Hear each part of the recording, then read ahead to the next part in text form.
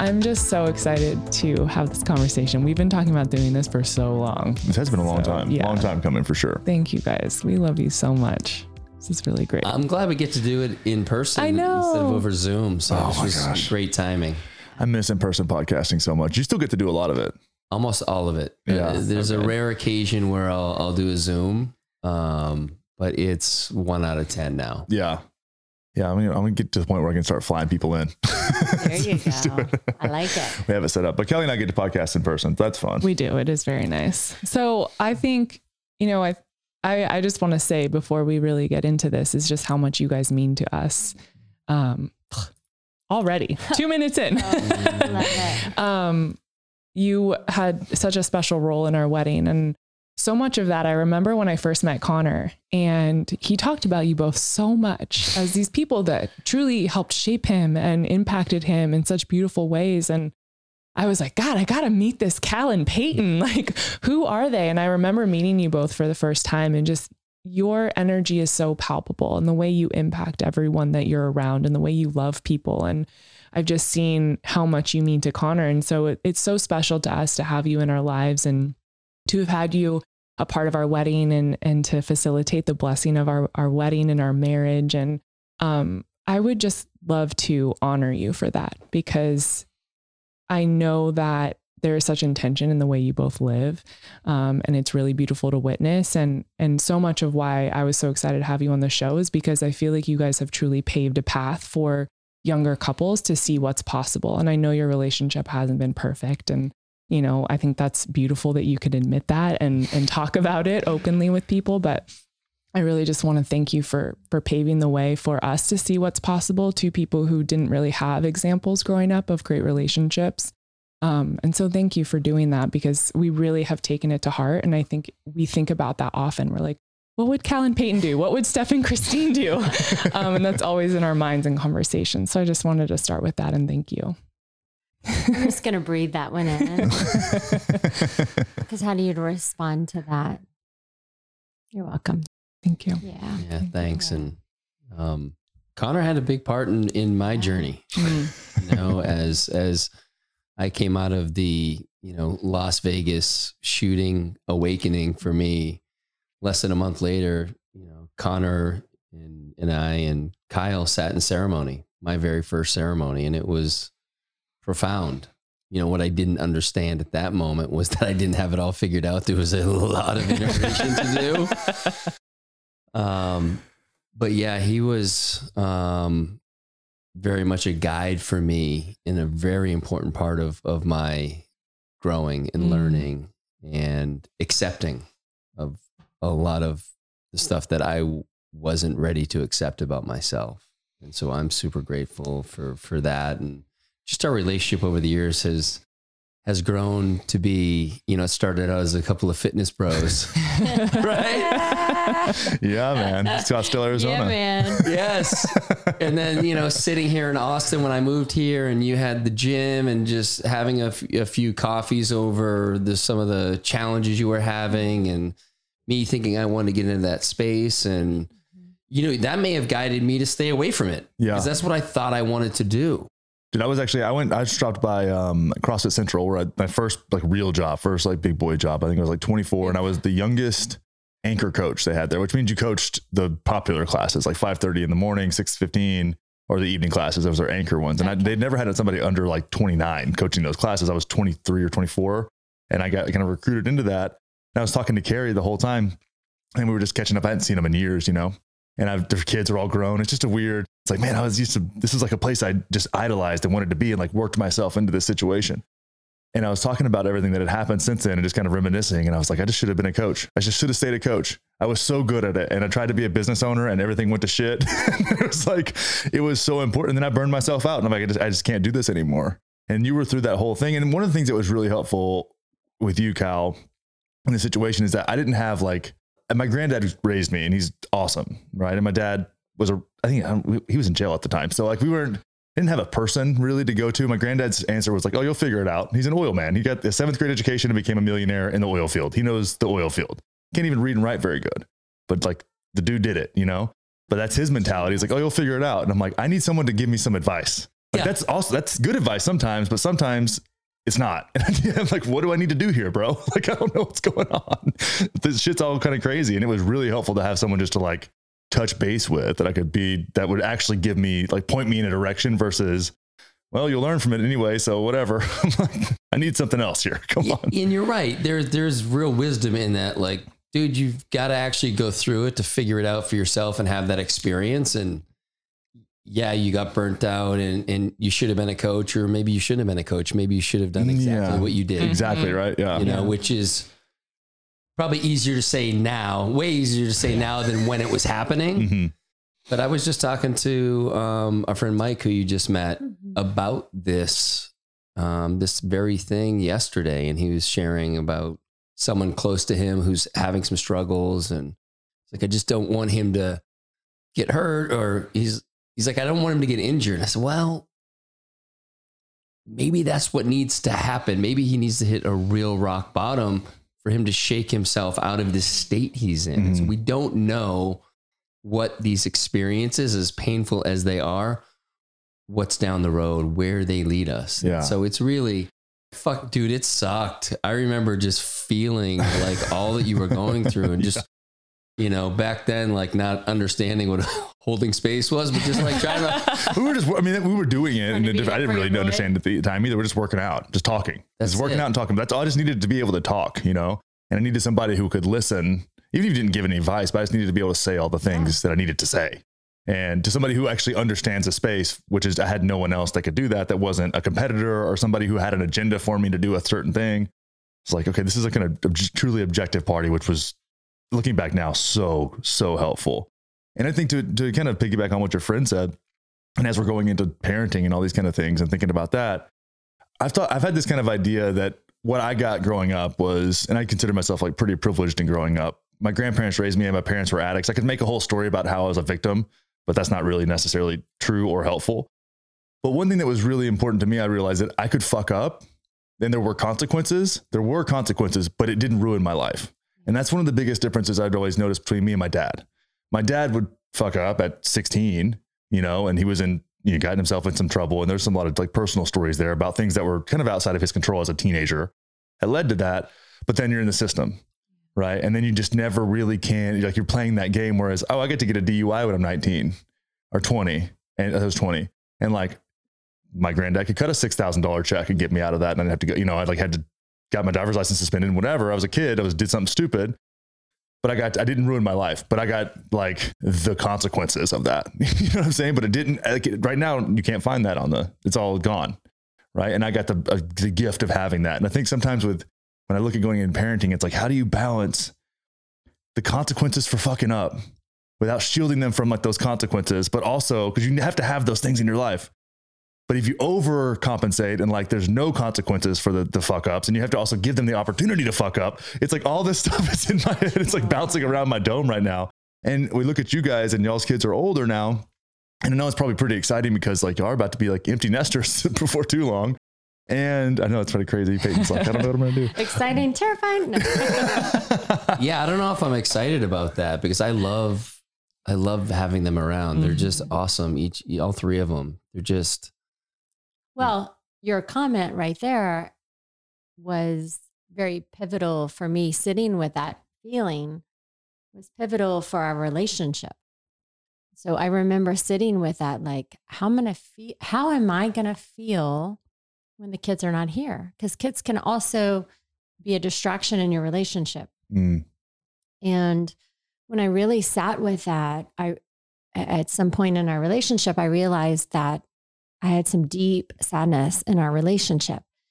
And it was beautiful that I sat with that question because it is what gave us the shake, as you were saying, to make changes in our relationship and put more attention into our relationship and recenter, or even see like, okay, what are we going to want when we are empty nesters? And yes, so I don't want to digress, but that being said, that question is so important because all of a sudden you're doing the parenting thing, and you look in the mirror and you're like, wait, who am I without my kids? And who is this partner, and do I even know this person anymore?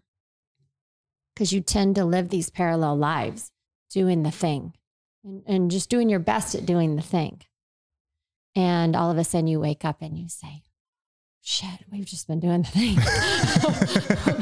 Wow. And we've spent so much time investing in our children in our own ways that we perhaps haven't invested in ourselves, in our relationship. And that needs attention now. So Yeah, and that's super common. Mm-hmm. The kids are either consciously a distraction, like, fuck it, I'm just going to be a dad or a mom and that's my role, and just, almost disassociate from the relationship because I'm busy doing this. And there's another layer to it too that I think, you can't really speak to because you haven't gone through it yet. But I think for mothers versus fathers, it's actually different as well. Because I think traditionally the mom takes on the role of kind of holding the family, and the dad is maybe more career oriented. And so when the kids start to leave the house, there's an identity like, oh, I'm not really the mother anymore. I'm not taking care of all these things. And again, I've already started transitioning in that space. Yeah, but do you know what I mean? Sure. And it's not like I'm already feeling that. It's like that cord. Again, it's this other cord. It's like, the cord at birth. I'm feeling that cord being cut now and sitting in that time where it used to be chaos from 4 to 6, and then standing in the kitchen alone. And it sucks. It's like all of a sudden, where are my kids? They're up in their room, like talking to their friends. You're doing your thing. And I'm just standing in the kitchen. We're like, this used to be mayhem. And I freaking loved it. Crying, screaming, helping me cook, like trying to do all the things. Like it was chaos, but I got really comfortable in the chaos. It was very familiar. And then all of a sudden, I'm just sitting in the silence, and it was uncomfortable. And so anyway, I feel like I am starting to transition in that phase and feeling that discomfort. I'm really trying to process that. So I appreciate you bringing that, but I'm like already starting to feel that for sure.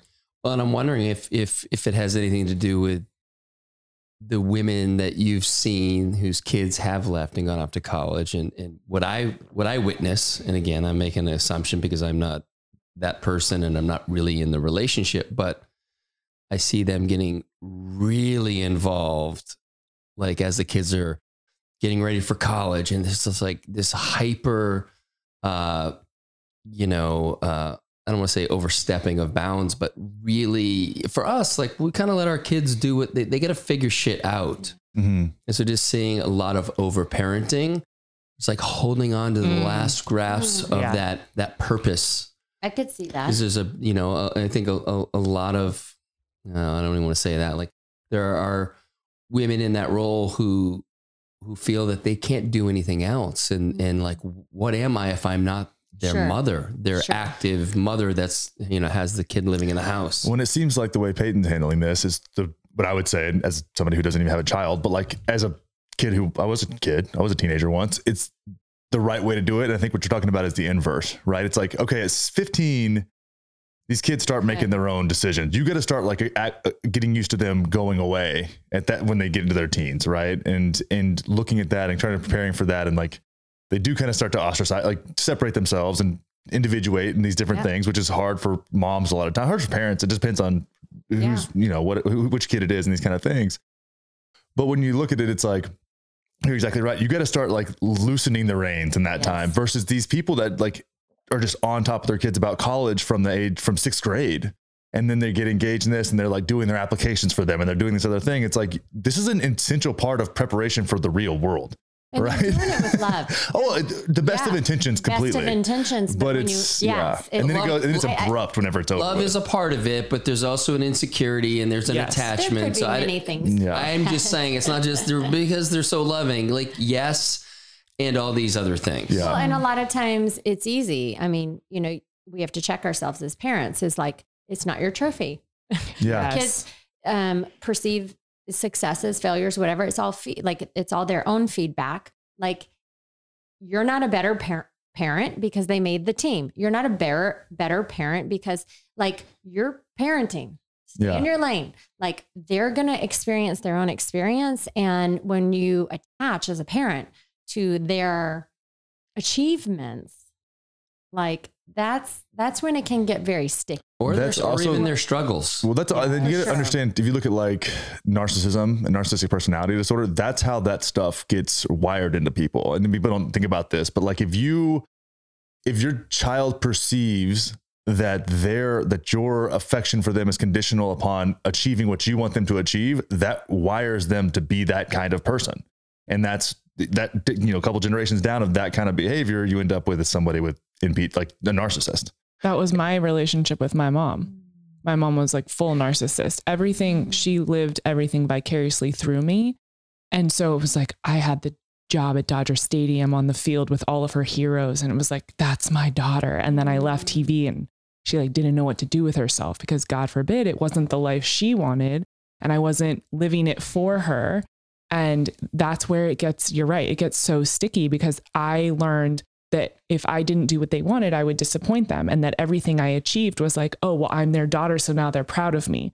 So I'm still unraveling that at 34, not having realized until later. And that's so hard. You do have to make that separation. But I think, we even talk about that now kind of joking because we're going to get pregnant soon. It's like, he wants to hunt with the kids and we talk about what sports they're going to play. And I'm just so cognizant of not putting my own shit on my kids. And why I want to do the work now is because I don't want to project my whole experience onto my child, good or bad. Like, play volleyball, don't play volleyball, but I don't want you to be like the child of this volleyball player who was great and then have that pressure, just things like that. I just want to be cognizant of that because I think it's a slippery slope. And I don't know how you get out of it.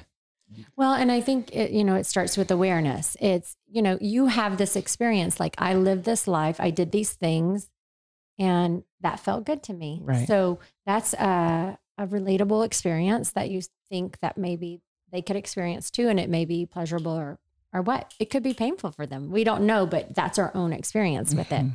And I think you just like realize you have the awareness. I recently had the awareness. Our daughter changed schools midway through a freshman year from a very small school to a big school. I also did that. And I had this moment of like, did I just make this happen? Was this her choice? Like, sit with it. Like, and it was her choice, but isn't it interesting? Yes. Mm-hmm. And I think that's kind of the best she can do. Mm-hmm. At least that's what comes up for me is have the awareness of, you love hunting. Of course you're going to want to share that. Absolutely. Because that's what brings aliveness out in you. And we want to share those experiences with our kids. But it's more like putting it on the buffet table. Look, these are things and try it on. And then also like, we put on the buffet table hockey. Cal was a hockey player and loved it. And I remember seeing you play hockey for the first time. And I was like, talk about a turn on. Yes. I grew up in the South where no one played hockey. Like we were big football fans. And so seeing him play hockey and he was skating backwards. That does it for her, huh, Cal? I can do it. Yes. I got to bring the hockey skates into the bedroom, evidently. Just in underwear, very sexy. I was like undone. Okay. Peyton is hot and bothered. Pause. Do you guys need a break? Just a minute.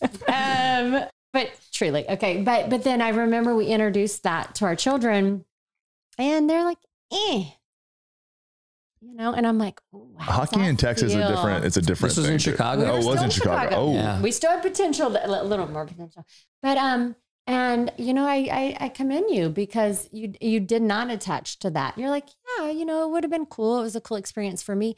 And I guess I haven't thought about it to this moment. You really just didn't attach to that. You were like, we tried. Like, that's not their thing. And I was Wow. I was aware enough of what was happening around me, of people who weren't doing it that way. And I was like, God, that's just like so much pressure for the kid to follow in these footsteps. And I was like, I just want to be like, tune in to, do they really like this? And, you know, for our oldest, he was really good at basketball at the time. And so when he got into hockey, he was like one of the worst kids. And so that was really hard for him. So you go a couple ways. You say, okay, well, you got to keep doing it to show that, you know, you can improve. And just because you're starting out here, or it's like, okay, maybe it's just not you. And maybe your thing is that you don't really want to try things that you're not good at. I don't know. I can't figure this out from a 9-10-year-old kid, but I'm also not into like, if I've got to continually like get him excited to go to practice or like get him in the car to go to practice, like it's not happening. And I've never, you know, I don't say never. I finally got to the point with the kids where if they just didn't want to play a sport anymore, I mean, there were times when, depending on the level that they were playing, it's like, okay, we're just done playing. Like, I fucking don't care if you quit. If you quit the T-ball team, like your T-ball team's not going to suffer. They don't even keep score, I don't think, anymore. Yeah. It's like all that old programming. If you've got to complete this, like, well, it depends on what 1,000% depends on what level you're at. I think people counting on you. Yeah, Okay, that's a different thing. This is some, you know, rec team that more kids are going to get to play now because you're not there as a warm body. Okay, like what are we doing this for? Right. Well, and I remember as parents, like in Chicago, sitting and us discussing how involved our children were going to be. And we really sat with that of like, okay, do we want to sign our child up for this league and be there, you know, X amount of hours on a Saturday? Or do we want to take that time and go in the backyard and play with them and practice those skills? And selfishly or brilliantly, we chose to just be with them and practice those skills. And I remember when our oldest son finally went to like play baseball, they were like, holy moly, like how can you pitch so accurately?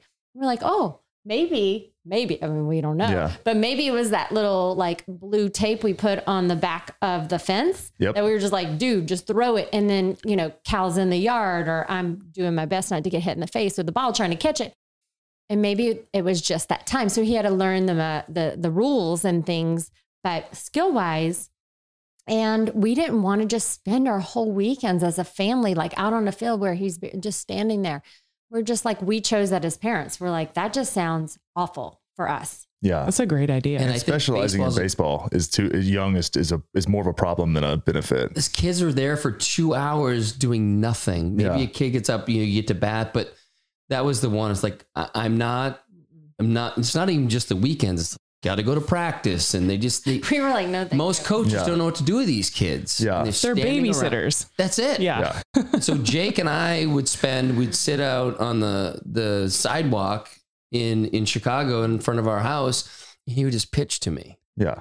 And he had a friggin' hose on him. By the time he decided to play, and I think he played 1 year before we moved. And so he was like in 5th grade when he really started to play. He was really good. That's when kids start getting good. I used to umpire little league baseball. Really? And this 8 and 9 year olds, it's like, the strike zone was toes to feet or toes to head. It was like the whole thing. And then there'd be kids up there because the kids that weren't really going to be playing later on were still playing at that age. So as an umpire, I would sit up and be like, hey man, you need to swing at the next one, wherever it is. Just get that bat moving. You're going to strike out regardless. But I would like to, and the coaches would support that kind of stuff. You know, they would be like, hey man, like go talk to him. But then you go to like 11 and 12, 10 and 11 and 12 year old, 11 and 12 is where it got serious. And some kids now you have kids getting testosterone. The older kids are throwing 70-mile-an-hour fastballs. And those kids that like couldn't swing a bat at a 30-mile-an-hour pitch now didn't even want to play anymore because they were just getting clowned. And it was like not fun for them. So then it got to be really fun for us because you had kids turning triple plays. You had kids, it was like there was certain kids that just stood out and it was so fun to umpire those games, but you kind of had to like earn your way to get to those games through the little kids games. But then you see the parents and dude, we got paid $20 a game. I did this through like my last 3 years of high school. So sophomore, I didn't play baseball. So I get to umpire and my stepdad was an umpire. So we would switch from the field to the behind the plate. But we got paid $20 a game. If you did softball, you got paid $25 or $30 a game because the dads with their daughters and the moms were so much more aggressive that you had to deal with so much more bullshit, and none of us wanted to umpire softball. You had hazard pay. Yeah, it was exactly was hazard pay. We're like, dude, a lot of these guys that were the coaches of these teams worked in the oil field, so I knew them. I knew my granddad. So if I like made a bad call, I'd go over there and be like, hey man, I kind of fucked that one up. Like, sorry. And they're like, oh, it happens, whatever. Like it's super cool. It's like, hey, I messed up. At least I'm going to come and admit it. And which didn't happen often because I was pretty good. But it was seeing the parents that gave me a lot of insight into like how I don't want to be like that guy. Exactly. And one of the things I think about with sports is like, I'm split on whether if we have boys, if I want them to play football or not. I don't know. And football's changed a lot since I played. We played a much more physical game than what it is now. Even watching the Super Bowl, I was like, nobody's getting hit. Like even the sacks are like, it's like a softer game now. It's more gentle. It's much more gentle. Like there was a guy, like they were wrapping people up and like not tackling them. I'm like, tackle the guy. What are you doing here? This is the highest level of the league. Like what's happening now? So maybe because of that may be a little more interesting to me. We'll see what happens whenever they're old enough to do that kind of thing. But my big thought is, what did I take away from that? Like team sports, losing is super important. Winning is super important. How you win, how you like pick up people that are not as good as you, which is, as an athlete, the kids, I'm assuming our kid's going to be big.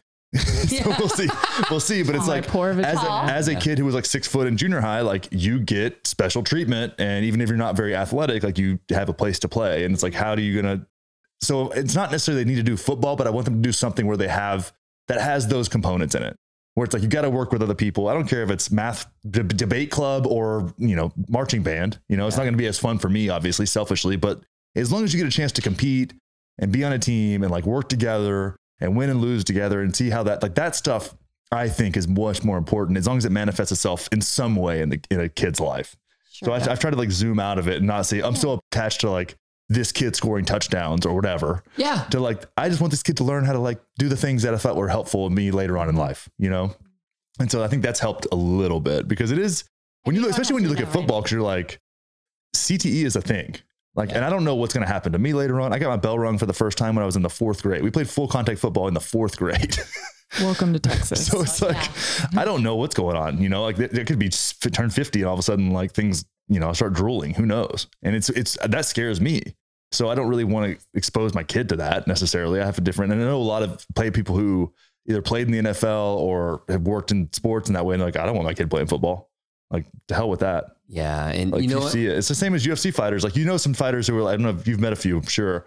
Some of them are sharp and some of them are about a half a step behind on any conversation. Yeah. And they're good people. It's not that. It's just, but you get hit in the head a bunch of times, like things kind of get sideways, and it's not your fault. It just is what it is. It's how the game goes, Totally. And you know what? You actually brought up something that I think is super important. It's when you're at games, whether your kids are young, you're going to see a friend's kid play, like pay attention to the people who are around you. And that was what really stood out to me. In fact, so much so that I would do the best I could to stand by myself away from everybody. Because I was so triggered by how douchey the parents were. Yeah. And just like the coaching of the kids from the parents, like fucking so annoying. And so anything I would say would just be positive, like good effort, good job, fucking yay team. But I couldn't stand. And that was like a great reflection for me. Like, don't be that guy. Yeah. Don't be that mom. Don't be that dad. And not trying to analyze it after the game. Yeah. Was it fun? Yeah. How'd you feel? Great.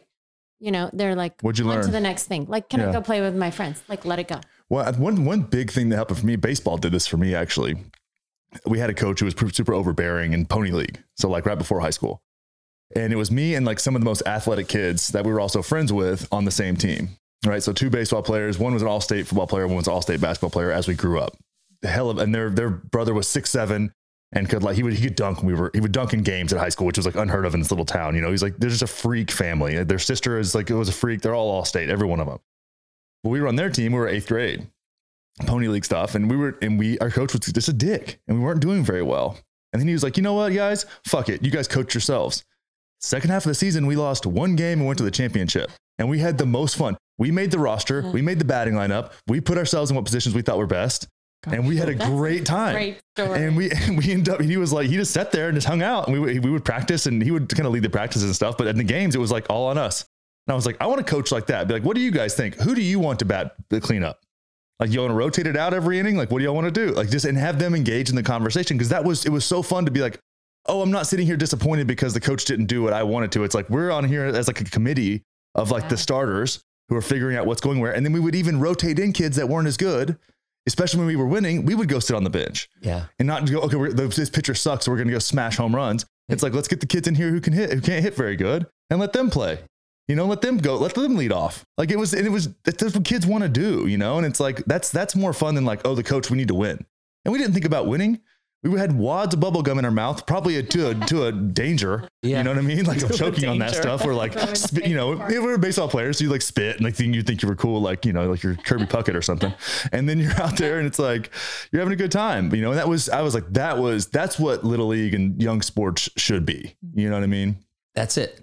How it's do like you if you're make playing it fun? Yeah, like playing Pee Wee football and putting the big boy in the back at the fullback and let him score a touchdown from the 1 yard line. Like why not? Yes. That kid's never going to get a chance to score a touchdown his whole life. Like make a memory for the kid, Yes. That's what it should be about. And this is like so much of life, I think, is like that with kids too. It's like so serious. And that's one thing about the college deal that's always tripped me out. And I don't know if you guys, I'm sure, have had those conversations, but like everybody's so adamant about their kids going to college and they think about this stuff from like, especially in these like ritzy towns, kids are going to pre-K for college prep.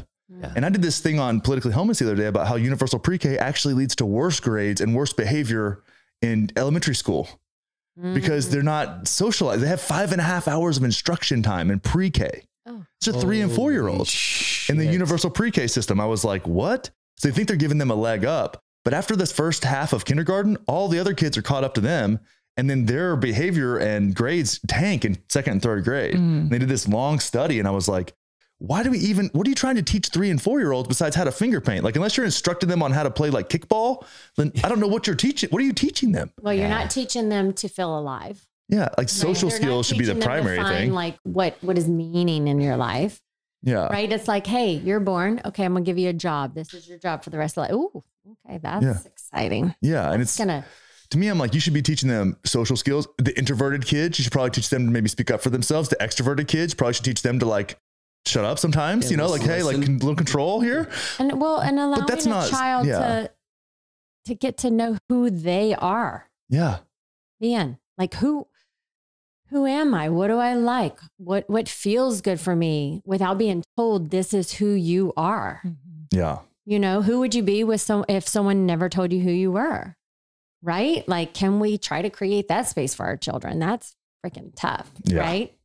And so our oldest child graduated high school a year ago. So, we've sat with this conversation and it was really hard for him. It was hard for us. Like, I don't know if you experienced this, Cal, but for me, when I'm, at a breakfast with all the moms and everyone's talking about the college applications and I'm like looking around, like, I don't even know what they're talking about. Like, did I clearly drop a ball somewhere? And then coming home being like, all of a sudden, like feeling angst, like I haven't done enough. I'm not, And I'm like, you know what? Like, I want my child to feel supported, but it's not my job for him to be excited to go to college. Like, I will help guide him and support him if needed, but I was challenged with that. And I would get in a tizzy of like, oh my gosh, I haven't done anything for my child, or I don't even know. And am I ruining his life because he's not going to the school? And so I got in a tizzy and I was like, we're going to college night. So got everyone in the car and we go to college night and our child would not get out of the car. And it hit us like, okay, you're going to stay in the car. Well, of course I was like, get out of the car. And then we just let it go. And we went to this college information session situation. And we quickly realized like, he's not ready. And there's a lot of fucking crazy people in these things. Oh my God. I think our intuition is correct. Like, just let it unfold however it needs to. Let's support him. Let's nudge him. Let's let him know what the college experience can be like. But there's, there's that options. Just let him know, like, hey, college can be a fun 4 years where you just kind of fuck off. Like it does, you know what I mean? You kind of like pseudo grow up. You're kind of on your own, but kind of not. You live in a dorm. You got a cafeteria to go to. Like, it's if you need that, that can be good. Yeah. And it's a bit of a rite of passage, you know, for you know, It's the best we got as far as our culture goes anyways. Unfortunately. Yeah. But we're hoping to shift that. And also, you know, I'd often said, you know, kind of years leading up, like, I don't care if he goes to college or whatever he does. And so I was confronted with that. Yeah. Like, do you believe this, Cal? Exactly. It's like, and how are you going to respond? And, Yeah. you know, it's like, I just want him to be happy. Yeah. I also want him to know that college can be a fun experience. And so not like, yeah, dude, do whatever. I want him to have the information, or at least through my experience, what it can be like, but also no pressure. And so he's working here in town. Thriving. He loves it. He's like, I was just talking to someone the other day, like the amount of growth that we've seen in his less than 5 months of working. He's not going to have that in college. We don't really grow up. We have other experiences, but he's like more in touch with his heart. And I see just, it's not just the words coming out of his mouth, the way he is with Peyton, the way he is with me. He's showing so much affection and gratitude and love, and like he's getting into his heart. It's like, whoa, like we're not going to, again, we don't know how any of the other paths turn out because he's taking this one, but it's awesome. And he came to me the other day. He's like, I think I might want to take another year off, maybe take some classes at Austin Community College. And I was like, great. Yeah. You're liking what you're doing. You're learning. There's some things that you're learning about yourself that are really interesting. Like, dude, at the end of the day, college will always be there. You don't need to go. And you're just tuning into what is fun for you. This is what this whole thing is about. Like I'm 50 and I'm still learning new things that I love, and they're way different than 10 years ago or 5 years ago. So it's like, don't feel any pressure to be anywhere else than what you're doing. And, you know, the other thing that one of the things I struggle with is, you know, we've done really well financially. And so our kids, probably more so the two boys than our daughter, but like, I don't know what it feels like to grow up and maybe feel like that casts a big shadow. And so I try to be really intentional about when we talk about financial success and money and those things. We're like, by the way, you know, we had all this financial success, and it wasn't too long ago that I was really unfulfilled. Yeah. Right. So I love having it. Yeah. It's great, but it's not the thing. It doesn't mean you don't go for it. Do whatever drives you, but you're just like letting them know that they don't have to try to live up to dad's standard. For me, it, you know, wasn't hard to out-achieve financially what I grew up with. Yeah. It's not a knock on my parents, but you know, I had different aspirations and I had a path that got me there. Yeah. Quickly. And the finance world is, it can be super lucrative if you like get in there and hustle and like have some success. Like that success compounds on itself. And the right time, like if it would have been 2006, it would have been a different conversation going into 2008. Right? Yes. But it's, yeah. I mean, that's really cool. And one thing that I grew up with a lot of, we had money, right? Like my granddad, I said 7th grade education, worked himself to a millionaire. And there was times when the oil was crazy. And he's told me, it was like, and I don't mind saying this, like $500,000 a month in oil production. Now they got taxed to the nth degree, especially under the Obama administration. But like, it was crazy, but that would happen. And then the oil could have gone to $30 a barrel. Now it's $60,000 a month. So it's just it's so flexible. But I grew up even with that money, and we didn't have like Cruise super nice things. And my family grew up poor as shit. So they had zero financial literacy, which I realized later on in life that financial literacy is actually more important than money. If you understand how to deal with money, where to put money, how to make money, because now after all that money's not there anymore. It's gone. And I don't know how the hell that happened.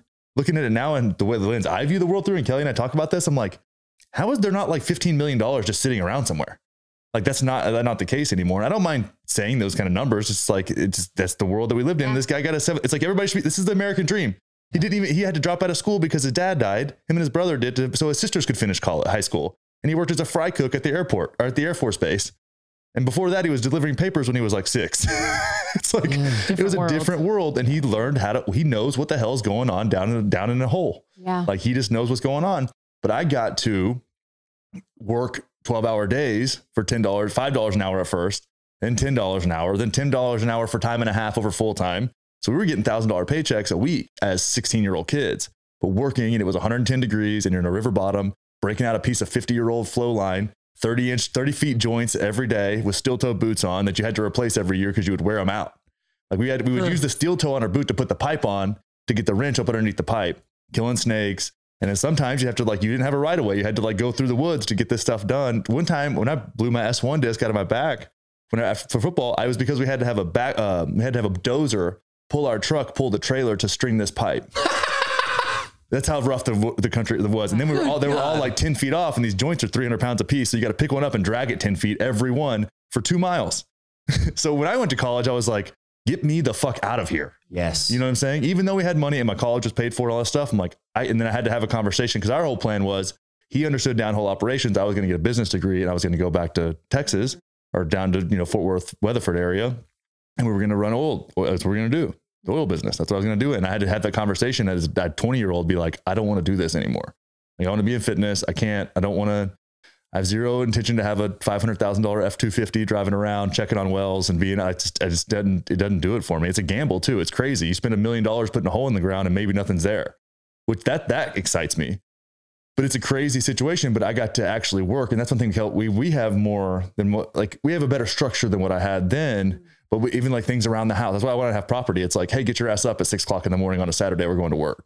And if you want money to go do a thing, because I grew up that way, and I'm like, that was important. And also from the age of 5 on, I was a gate opener. So I would we had to go through a bunch of gates in these properties. I had to memorize all the gate codes, and I would get out of the truck and open the gates. And then sometimes I get to sit in the middle of the truck and shift the gears on the standard, with the stick shift, Yes. And so I talked to my granddad about that now as he's kind of nearing the end of his life, and I'm like, I'm so glad that I had all those days from 5 in the morning till 5 p.m. when I was a kid, just riding around.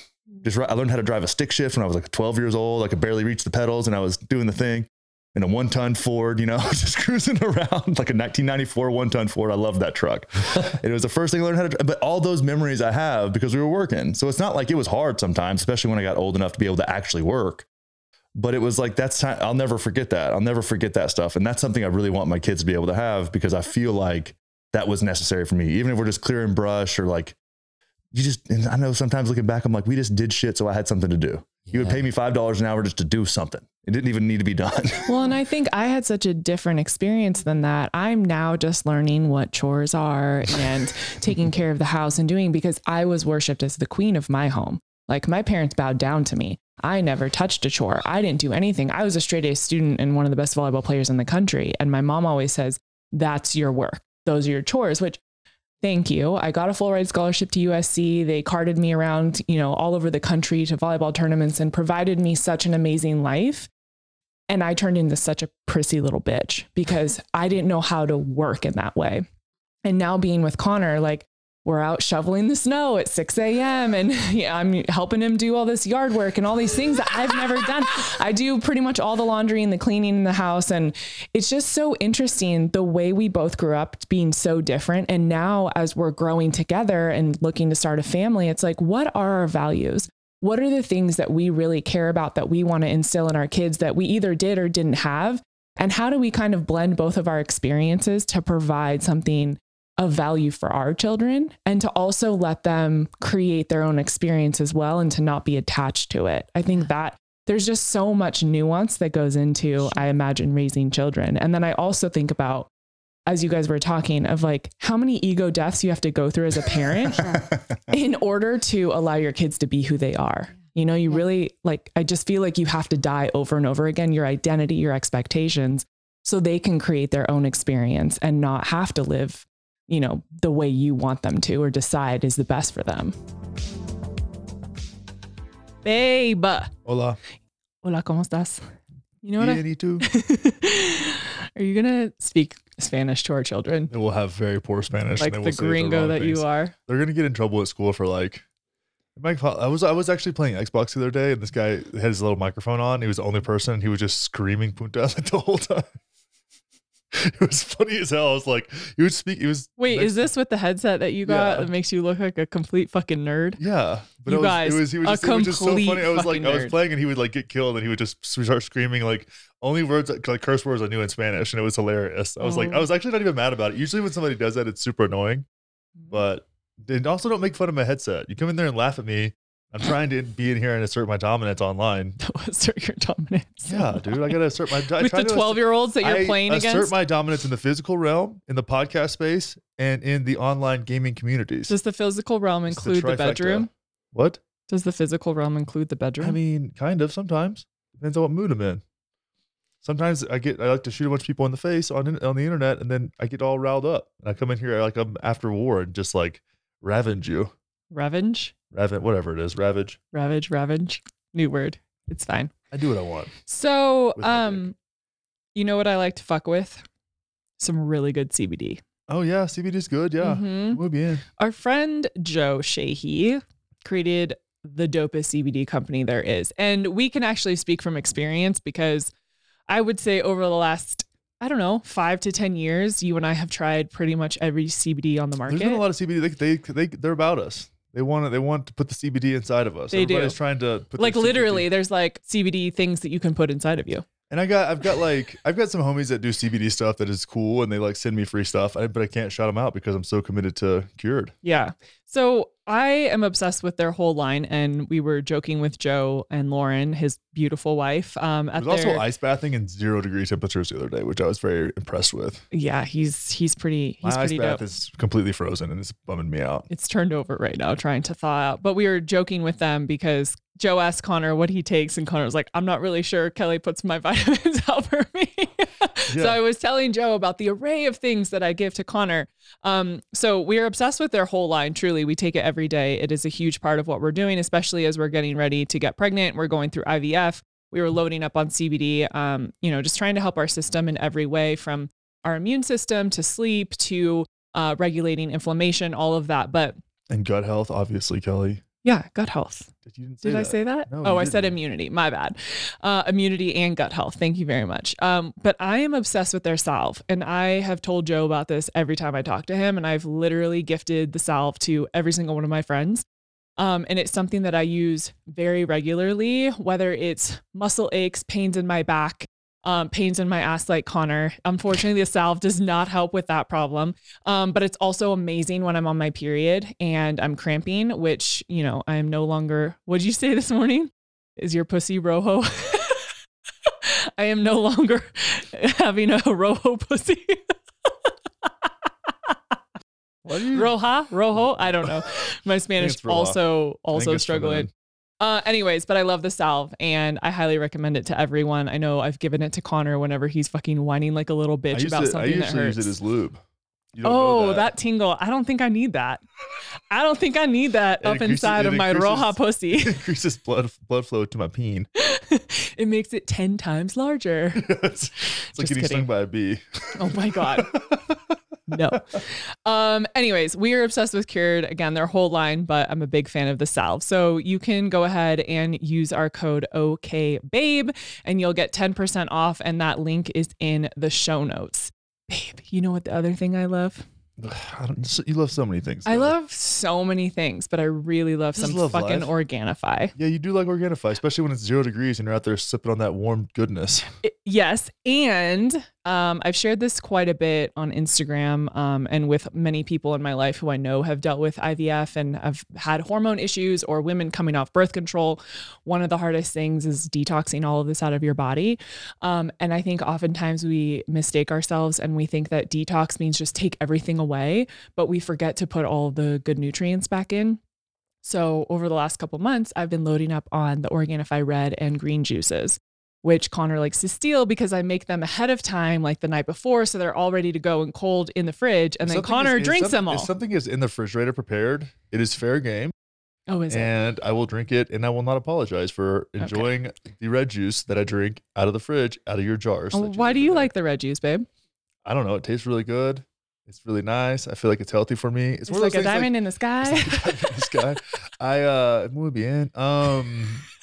Sometimes you drink a thing, you put it inside of you. and you're like, oh wow, that's good for me. You can just feel it like soaking into your body. The Your body's- antioxidants are entering your cells, and your cells are your like, body's yes. like, yeah, like it's like bone broth does that. It is. You drink it in, or like just it's like water when you're thirsty. You're just your body's like it's like you know that movie Sister Act Yes. where they're just dancing. That's what my cells are doing. Like they were like Sister You got Act. Whoopi Goldberg They were on like, your they were, insides. like before the red juice, they're like Sister Act before Whoopi Goldberg gets in Wow. there, and they start singing. What song is that they sing? Ain't no mountain. No, high. I don't They think sing that's that the song. one. Is it? Yeah. Oh. Keep me from getting to you, Lord. The whole thing, you know, Oh, I don't think that was Yeah. it. that's in there. I guarantee you it is. But anyways, Fact so check. it's like my body pre red juice is Sister Act in the first scene or the first act, and then after that it's post Whoopi Goldberg. Especially when the little lady starts singing, I feel like that's my The favorite. tiny little lady with the Yeah, big with voice. the Yeah, big voice. she's adorable. She's the best. Yeah. The other thing I like about the green juice, I just want to add in because I've had a lot of different fucking green powders in my house and they're all just gross. Let's just be honest. I love the green from Organifi because it has matcha in it. And so it tastes way better. And they've just done a really good job of making something that's really good for you actually taste good. Yeah. So I hate green juice. And I also refuse to actually juice. So it's nice to have this. It tastes amazing. Actually, juicing is fucking stupid, by the way. Tell me more. It's just you're like getting like 10% of the actual thing. Yes. And you're just like making a bunch of pulp that goes nowhere. It's the dumbest thing ever. Which is why when you Versus- take things and put them into a dried powder, you get all of the nutrients that you Exactly. need without a bunch of sugar. Yeah. Yes. Exactly. Love it. So you guys can go to Organifi.com/OKBabe and you'll get 20% And off. enjoy it very much, Frank's. Enjoy it very much. Connor, why don't you tell everyone about your salty situation? I like to put Element in my mouth and then swallow it and put it inside of my body for Ooh, ultimate hydration. that's muy nice. There was a time in my life where I was out there just wandering around trying to work on my fitness and health. And this man named Rob Wolf just wandered into my purview. And ever since then, he's been like, and he's like old now. He's like jacked and does jujitsu and he's like 50 years old. He's kind of a pimp and he's kind of a nerd. And I appreciate that about him. And when they came out with Element, I was like, wait, Rob Wolf has never really come out with supplements before. So this has got to be legit. And our friend Jalen works for them, which is fantastic. So we got some samples and I was like, this is the greatest thing that has ever existed in the history of my life. And if you're doing anything that's like, whether you train a lot, hot yoga type stuff, hiking the backcountry, like all these different things, like physical exertion, or you're doing a low carb, keto / paleo type of situation or carnivore type deal, you need those electrolytes, baby. You need that salt, you need that magnesium, and getting it without sugar. Like this is what I say when I read this ad. I'm like, and I know there's people out there in my audience that are like drinking fucking sports drinks from the store. Why? Why? What is wrong with you? So gross. Like you don't need red dye number 6. You know what I'm saying? It's like this. It makes no sense. So I'm like, replace it with this. This is way better for you. And there's like, so if you go to the website, drinkelement.com, DRINKLMNT, you can see all the research they've done on introducing salt during your workouts. I haven't done a hot yoga class in a long time, but I can imagine those super hot ones where it's like 109 and you're hammering it and you're sweating everywhere. I can only imagine how good Element would taste in the middle of that in your little water bottle. It's like, it's so satiating and hydrating. And I drink so much more water because of it. And I take it out when I'm hunting. I take it out. I have a pack in my car at all times, like a whole box of them. I'll mix it in my entire like water bladder when I'm hiking. Just like I put like 4 of them in there and shake it up. And it's the best. It is. Unless when I need to go make coffee with that same water, which I have done, and it is not great. So I don't recommend making coffee with Element water. Except maybe if it's the mint chocolate or the chocolate one. Yeah, but that's only to be done hot. I'm talking about like I run out of water and I only have the water that's in my little pouch. Yeah. I have to make coffee with it. Oh, you mean cold coffee? No, it's hot coffee, but it's the water. It doesn't matter. Okay. Everybody else out there gets it, maybe. But but outside of that, it's like it just does a better job of like getting you the things you need, especially when you're fasting and these other things. Like a big thing is curbing cravings too, because you get that little bit of sweet, you get that tart. It's very palatable and it's hydrating, so your body feels like it's getting something out of it, and you don't not eat those candies that you eat at the middle of the night. That are sweet and salty. It's like that combination is very palatable and really like your brain wants it. It like releases dopamine. It's like cocaine but hydrating. See. See. So tell everyone where they can get salty. Oh, get salty, stay moist, drinkelement.com/wanders. So DRINKLMNT.com/wanders with an A. Link is in the show notes. Click that thing. You're going to get a variety pack. All you have to do is cover shipping, which is $5. No big deal. You can try it out. Try out all the best flavors. And I recommend, personally, the grapefruit and the watermelon. Those are my favorite. Yeah, I'm on a citrus and orange kick right now, but I also agree. I'm glad I you love drink all those of them. because I can't get away from grapefruit and watermelon. I know. like, oh, maybe I should do something different today. I'm like, no, I'm just going back to what I love and know. All right, enjoy it. I feel like I had one of those ego deaths, and it was just this awareness where I was in the kitchen with the kids, and I happened to be on a little bit of cannabis. Wait, when was it? Oh, It was in this house, so it was within the last 4 I didn't or know 5 if it was years. like yesterday. No, it was like, Yeah. it was maybe. Like, did we have an ego death yesterday? No, Awesome. Because I was thinking we needed one. No, just kidding. no, it was. This was probably 3 or 4 years ago, and I saw each of them, and I had this awareness, like, oh, these aren't my kids. They happen to be living in our house with us, but I saw them as their individual souls. And I just had this understanding, like, oh, I'm just here to be a guide, to help support, to create some boundaries and move those boundaries. It's back to the original question you asked, like, how do you navigate all that? And it becomes way easier when you witness them as their own kind of sovereign beings that are going to have their own experience. And, whatever I can do to support that, great. And I'll share my experience, but they need to have their own experience. And when I had that moment, it just made parenting way easier. It doesn't mean I just, was hands off. It was actually much more engaged, but in a way different way than I think is maybe traditionally done, and allow them to be curious and to do some things that most parents would come down really hard on. Maybe it's drinking or trying cannabis or whatever. And it's like, where's the line there? Where's the boundary? And how do I create trust with each of them so that they can come to me for anything? Yeah. And that I don't come down as, this oppressive dad when they do something that's a little out of line. Punitive. And just say, hey, I prefer you not do that. This is why. Like, I know you're fucking, I was 15, 16, 17. Well, I get it, but like, let's like have a different relationship with it. And because I know if I just drop the hammer, Yeah. they're going to do it somewhere else. Yeah. They're always going to find a way. We did, so it's like learning, actually remembering myself as a kid. Because I think a lot of us, it's pretty easy to forget that we were that age and we're fucking around and doing shit. Well, we knew everything back then. Yeah. Kids these days. I was like, but then I look at 15, I'm like, we used to tape my friend to a tree and then call the cops on ourselves so we could run from the cops. Oh my God. And he's like, you're gonna do this happened to him 3 times. And he was like, you're gonna let me go, right? And I was like, yeah, we're gonna let you go. And then we're like, left him. Of course, just left him there. And the cops was like, what are you why are you taped to this pole? Kelly, And it was this there was this roundabout right by his house. And it was just, but we would just, because the cops were all fat in my hometown and there wasn't as many of them. And we would just run from them for fun because we were bored. They wouldn't get, whatever. We weren't doing anything. Like they were bored too. So they probably gave them a little something to do. Yeah, they're doing something. I'm It was so screwed. It was so funny, but it's like, yeah, dude, we're totally going to let you off. And it's like, he's duct taped to a pole. Like, what do you think we're going to do? Unwind it? Like, we don't have a plan for this. We're just getting out of here.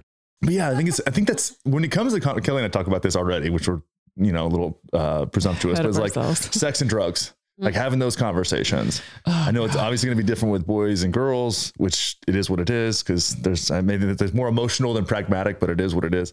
Also, your boys can't get pregnant, so that's a different thing too. Allegedly. Well, Oh God, let's not go down that rabbit hole with you two. and it's like in the drugs too. I'm like, like I didn't start smoking weed till I was 20.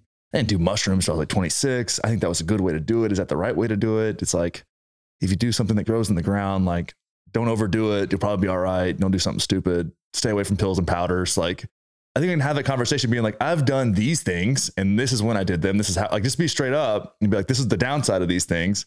maybe have them watch Euphoria. So I can be, we were talking about that last night with Emily. Yeah. Euphoria, that, I don't know if you've seen that show on HBO, but it's like super, think about like Saved by the Bell, but really dark and basically about like drugs and rape and all kinds of crazy stuff. Wow. And it's like, hey, intense. It's aggressive. And I haven't seen season 2, but I'm like, I would sit down with my kids and be like, here you go. Like, this is kind of how this goes. If you go down, and it's super realistic. Very real. Yep. Yeah. And giving that our kids will be like, have a little privileged little shits, you know, and do their whole thing. Yep. It's also more important for them to know, because the kids that I knew that were wealthy growing up, those are the ones that were doing blow at freshman year of college. Those are the ones, I'd never seen that stuff before. Those are the ones that were like, would take Oxycontins and party and Xanax and these different things. And I'm like, I never was exposed. Dude, it was a big deal when some guys smoked weed in the garage at a party when I was growing up. Same. Like we just had Keystone Light and maybe Coors on a good day. Yeah. You know, it was like, good. Yeah. We were making, even in the summertime, we get Coors. So we were making a little bit extra money. We could spend the extra $3 for a 24 pack, you know? Yeah. But it was, it's like, how do you have those conversations? I don't know. It's like, especially with a daughter, it's like by the time they're 15 or 16, like you're now like a sexual being, and that's a weird. Well, in birth control, I'm super anti-birth control because of the way it ruins me and so many people I know. But like, talk to me when I have a 15-year-old. I don't know what, I mean, I'm just going to be shoving IUDs up her as many times as possible. Like, you know, it's just, it changes when it's your own kid, and when your protective mama instincts pop in, you're like, oh God. And yeah, I feel like we get nervous about that. Like, how do you have those conversations? I've seen these dads, like this one military guy who his daughter was like sexting with some boy, and she was like 16. And then he like screamed at her and like went to this guy's house and terrified him. And I'm like, he's a former Marine, a weird guy, but the way he was handling that, I'm like, dude, that's not, first off, she's not going to tell you the truth. So, you know, she had some part in this too. It wasn't like this boy was like harassing her. It seemed like it was a mutual thing from the way you're explaining it. From a hyper biased perspective, I'm over here on the I'm at the CrossFit gym, like doing like split jerks, and I'm like, this guy's crazy, dude. Like, is he that dumb to not see what's going on here? Like, as he's explaining to somebody else, as if his doctor is as if his stepdaughter is a victim of some kind of crime. Yes. And I'm like, she's a 16-year-old kid, dude, and you're terrifying. Like, you have tattoos on your face and you're scary. Like, you've killed people in your life. You know what I'm saying? Like, you spent time in Iraq. Like, I don't know. I wouldn't, if I was a 16-year-old girl, I'd be terrified of you too. There's no telling the trauma she experienced with him doing it. Exactly. And then she's going to hide everything. And then this other kid's now bearing the brunt of it. And he's just doing his own little form of 16-year-old sexual exploitation. If it was a 25-year-old guy, now we've got a conversation that's similar to but you're acting as if this is some kind of predator and it's just another kid. Yes. Who's like, they're trying to figure it out through the means that we don't understand, which is like sexting or Snapchat or whatever that is. I didn't grow up with that. That wasn't a thing, you know, like people would exchange Polaroids when I was a kid, you know, like that was as close as you got. God, we sound old. I know, right? I know. Hey, but they're growing up in a different world with different drivers and different culture. And you can only understand that so much. Everything. So that's got to be a part of the conversation now, which is super novel to our experience, you know? Yeah. It's crazy. Yeah. So what the fuck are you guys doing? Please tell us. I'll talk about the drugs part, and I'll let you deal with the kind of sex talk thing. I'm going to finish up on rock and roll. Yes. Put some vinyl on. You know, I have a podcast. So Bowen, you know, our 16-year-old listens to my podcast, and he's like, so there's a lot of tape of me talking about different, you know, psychedelic experiences. Listen to a bunch of Kyle's, Kingsbury's podcast, where he obviously talks about it as well. So we've had a lot of conversations about it. And to your point, I've shared everything as it's happened, my good experiences, my challenging ones, when I did it, why I did it, with intention, without intention, all that, just to like, let him, like, again, build trust. Like, dude, this is the truth. And he's going to know if I'm full of shit. So like, just like, what am I hiding from? Right. And, you know, a year ago, he's like, I'm really interested in psychedelics and mushrooms and da-da-da-da-da. And he's like doing all this research on. I'm like, okay, well, here's a couple books that I think are helpful. Mm-hmm. And here's some other resources, and let's have some more conversations. Right. Not brushing it under the rug. Like, you can't, we're not supposed to talk about that. You're too young. Yeah.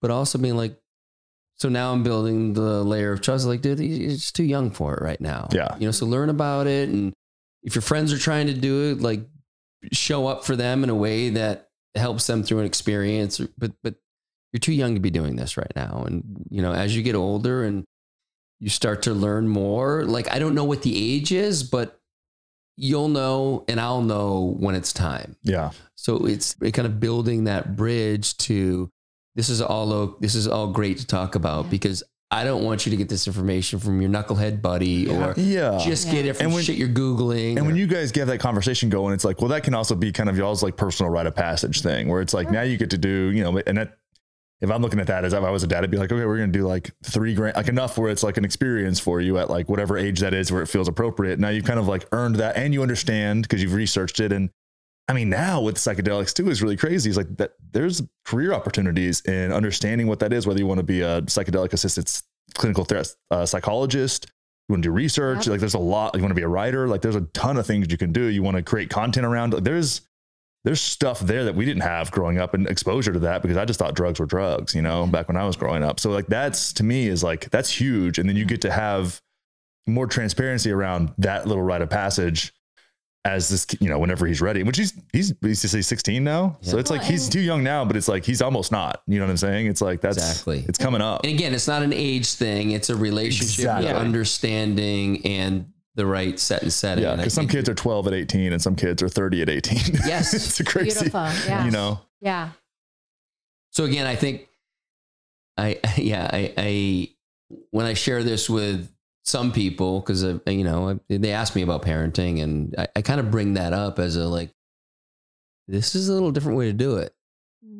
And I think on the surface, people are like, well, how the fuck are you like making this acceptable? And it's like, not really, but like, listen to like the whole context of like, what's the bigger, I don't want to call it a game, but my intention is to connect with him and to see him, hear him, validate what he's curious about and make it okay. And I think so much of this stuff and with the sex, like there's so much shame around it and it's swept. We don't talk about that and you're too young and okay, well, they're curious. They're going to find out information somewhere. Well, we were having a conversation last night with one of our friends about how we like started figuring that out. Like both of us watched Sex in the City, just trying to like, I was just trying to see a titty, you know, like I was 12 years old, 13 years old. I'm like, man, maybe there's a boob in this episode. Watching for like 6 hours, trying to see a nip slip, you know, it was like, and that was like a good day. If you saw a titty when you were 13, you're like, that's a good day. That's a good day. This is a good week, really. And they have way different access now. Wait, can you hear Petunia? She's crying. Oh my gosh. Pig crying. We have a pet pig. She'll be Petunia, fine. And she's crying. She gets a little rowdy sometimes. Should I see if she wants to go outside? Yeah. Okay, you guys continue. So I'll piggyback on what Cal said. I think there's these, as parents, when they become teens, there's a lot of parenting. We've had a lot of backroom conversations, like in the room now, how are we going to handle this? How do we each feel about it? Wow. Like kind of questioning how it was handled for us. And do we even feel that strongly if they're having a drink of alcohol? Like, how do we feel about it? How do we want to go handle this situation? So there's a lot of backroom talk of like, what do we do so that we come out with this united front and keep those windows of communication open? I think we both felt that may have been missing. And it's like, I love the analogy of kids are like kites, you know, and they're just, you're someone on the ground holding on to the string and they are taking off and they're hitting trees. They're hitting the ground. They're soaring beautifully, but it's like they need to know someone's on the ground and that's got them. They That's can reel amazing. them in. Yeah. And they need to know that. There's times where you need to say, you know what? No, too far. Don't feel comfortable with that. And that feels really good. Yeah. Like my mom's going to show up. My dad's going to show up and say, I don't like this situation. You're coming home with me. That feels safe. Yeah. Like, so they need that foundation and security, but yet we're not going to have such a grip, as you mentioned earlier, where they feel like they can't soar and they can't play out there in this big, beautiful world. So it's a dance that we are learning, and it's a lot of conversations and a lot of checking in to see how we each feel about things. And, you know, Cal and I have talked, I think we said this to McLean, who on her podcast, but education is not encouragement. And so as much conversations as we can have with them, where we have that communication where they feel safe coming to us. You know, I told the boys when they were asking me questions, or the kids even, like, have you ever done drugs? Like, we answered them honestly. And we're like, look, you know, if we don't know the answers, let us find out for them. Yeah. For you. Like, we're going to know probably a lot more than your buddies. Or like find a podcast to let you listen to. Yeah. It's like, I know somebody who does into that kind of thing. Yeah. But like, we're not necessarily condoning anything by educating, or at least having this discussion. Mm-hmm. And so that's kind of like, at least how we're trying to approach. Again, we're learning as we go too. Yeah. And coming from the drugs and sex thing, like I just saw there was so much around those two things specifically, just with my relationship with my mom, that was just so weird and so like uncomfortable. You know what I mean? So for me, I was just terrified of all of it. And I had to kind of relearn that whole stuff. I had to unlearn and relearn about all of that stuff. And it's a trip. And I think also you got to also know that kids are going to be kids. And it's like, oh, mom did drugs. You know, like it's like a funny, like childish, like petty, fun stuff. But for some reason, I'm excited about that, like part of the growing up part. Even Kelly and I talk about this a lot. It's like, I'm not excited for like the 0 to 2. He wants to skip newborn. Yeah, and I'm like what? I'm sure I'll like it, but he it's goes, like, they're useless. They can't do anything for me. like, for me, they just can't do anything in general. They just sit there. It's like, humans do have useless children. That's one of the only animals where they have to, like, it's a year before they can walk. Monkeys are like fully functional out the womb. We're going to have this conversation. Yeah. Whenever we have an infant, and I'll be like, I'm melting. But I also know that our kids are just going to have a mouth on them, dude. Oh, 100%. Hi, have you met Connor? You're talking about that thing when you have to say no. The first thing I'm thinking about is that scene from Ozark where Jason Bateman's like, the fuck you are. It's like, I'm going to do this. The fuck you are. Connor's working on his one-liners for our children. Literally, he's like, I can't wait till I say this. That's going to be your book. Start writing it right now. Exactly. I do want to write some parenting books, though, once I have it all. Once I have it all figured out and know everything. Love it. I think it'd be fun to write some kids' books and stuff. That seems like I've been thinking about that for a long time. You crack me up in all your podcasts. So like you find a way to find the humor in all the situations. So that will be a huge benefit for your we'll see. I have this little concept of our oldest dog, Dutch, who's 11 now, which makes me sad because he's getting older, but like him being the protagonist and having these little people. Like I think Alan Watts as like an owl. All these people like shaped my life, like like basically watering down the wisdom that I got from these certain people and like making them into a little animal and having this dog go on these journeys and like figure out these little things from the little helpers, kind of like an Alice in Wonderland type thing where there's these much less esoteric than that, but like that kind of thing. He's going on these crazy adventures and then somebody like teach him a little bit of nugget of wisdom along the way. And it's like, I had Joe Rogan cast as like a turtle because he kind of looks like a turtle. He kind of has that turtle vibe with his big round back and he's like his little bitty head, no neck, you know? It's like, it'll be funny to have like him in there, you know? But I think that'd be I've been thinking about this for years and I was like, I gotta have kids first so I can like try it out on them and animate these things. Right. So Peyton, sex, Kelly, and birth control and... Well, I will say this. So we have boy, boy, girl, and we're kind of going down the ladder right now. So I'm I'll start with the boy. And Connor, I think you were the first person I told this to. The way I opened the door with our son having sexual conversations is I gifted him a jar of lube, fractionated coconut oil. And on the jar I wrote, "You can jerk off, but don't be a jerk off." Oh my God. Mom of the year. I think I saw you like the day after and I was like, "Connor." And you're like, "Oh, that's awesome." And I was like, okay, that feels good. All right. Connor said it was awesome. But here's the thing. It's like, this is normal. This is going to feel good. Here's some good stuff. And that opened the window, the conversation of, oh, my mom doesn't think this is bad. It's not weird. This is normal. And she's open to this. And so that opened the conversation. And, you know, he had that cute little smile, like, you know, like that's so familiar that like she hears me, she gets me, she sees me. And fast forward to he's starting to get in relationships and things are changing. And I don't remember this timeline, but I gifted him a book from Mantak Chia on, I think it was The Multi-Orgasmic Man. Oh, yeah. And I wrote him a letter. And basically in the letter was something like, I want you to understand the difference between pleasure and performance. Wow. Yeah, Because you need to understand that, Kelly. I think that so many men are taught, especially if they're learning through porn, performance. And there's this, can be, I'm not a man, but there can be the shame associated with not being able to perform a certain way. And I don't think many people are taught pleasure. I think we're taught performance, especially with that as a guide. And I wanted him to understand his body. I wanted him to understand a woman's body and what was pleasurable to him. And so that was basically the letter. And the book was for him to learn about himself, to get to know his anatomy, to get to know his body.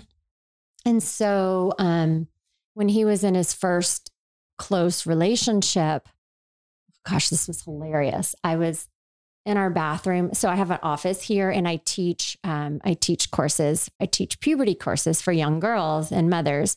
And he knows this, and I have a lot, and I was a birth doula for years. So I have a lot of anatomical props in my office. I got penises and vulvas and pelvises and breasts. And so I'm like getting dressed one day and he comes in and he's like, so Mom, if you want to have that like sex talk, fine, I'll be in your office.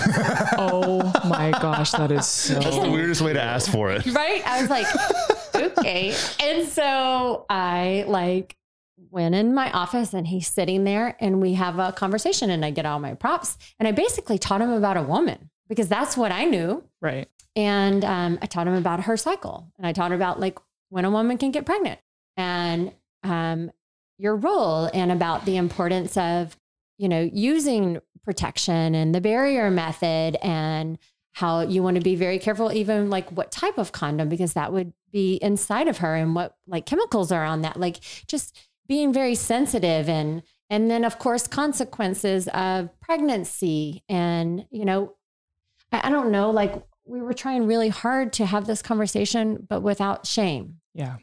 There's nothing wrong with you. These are beautiful feelings that you're having, and how can we approach the situation with consideration? Mm-hmm. And so that was kind of our approach.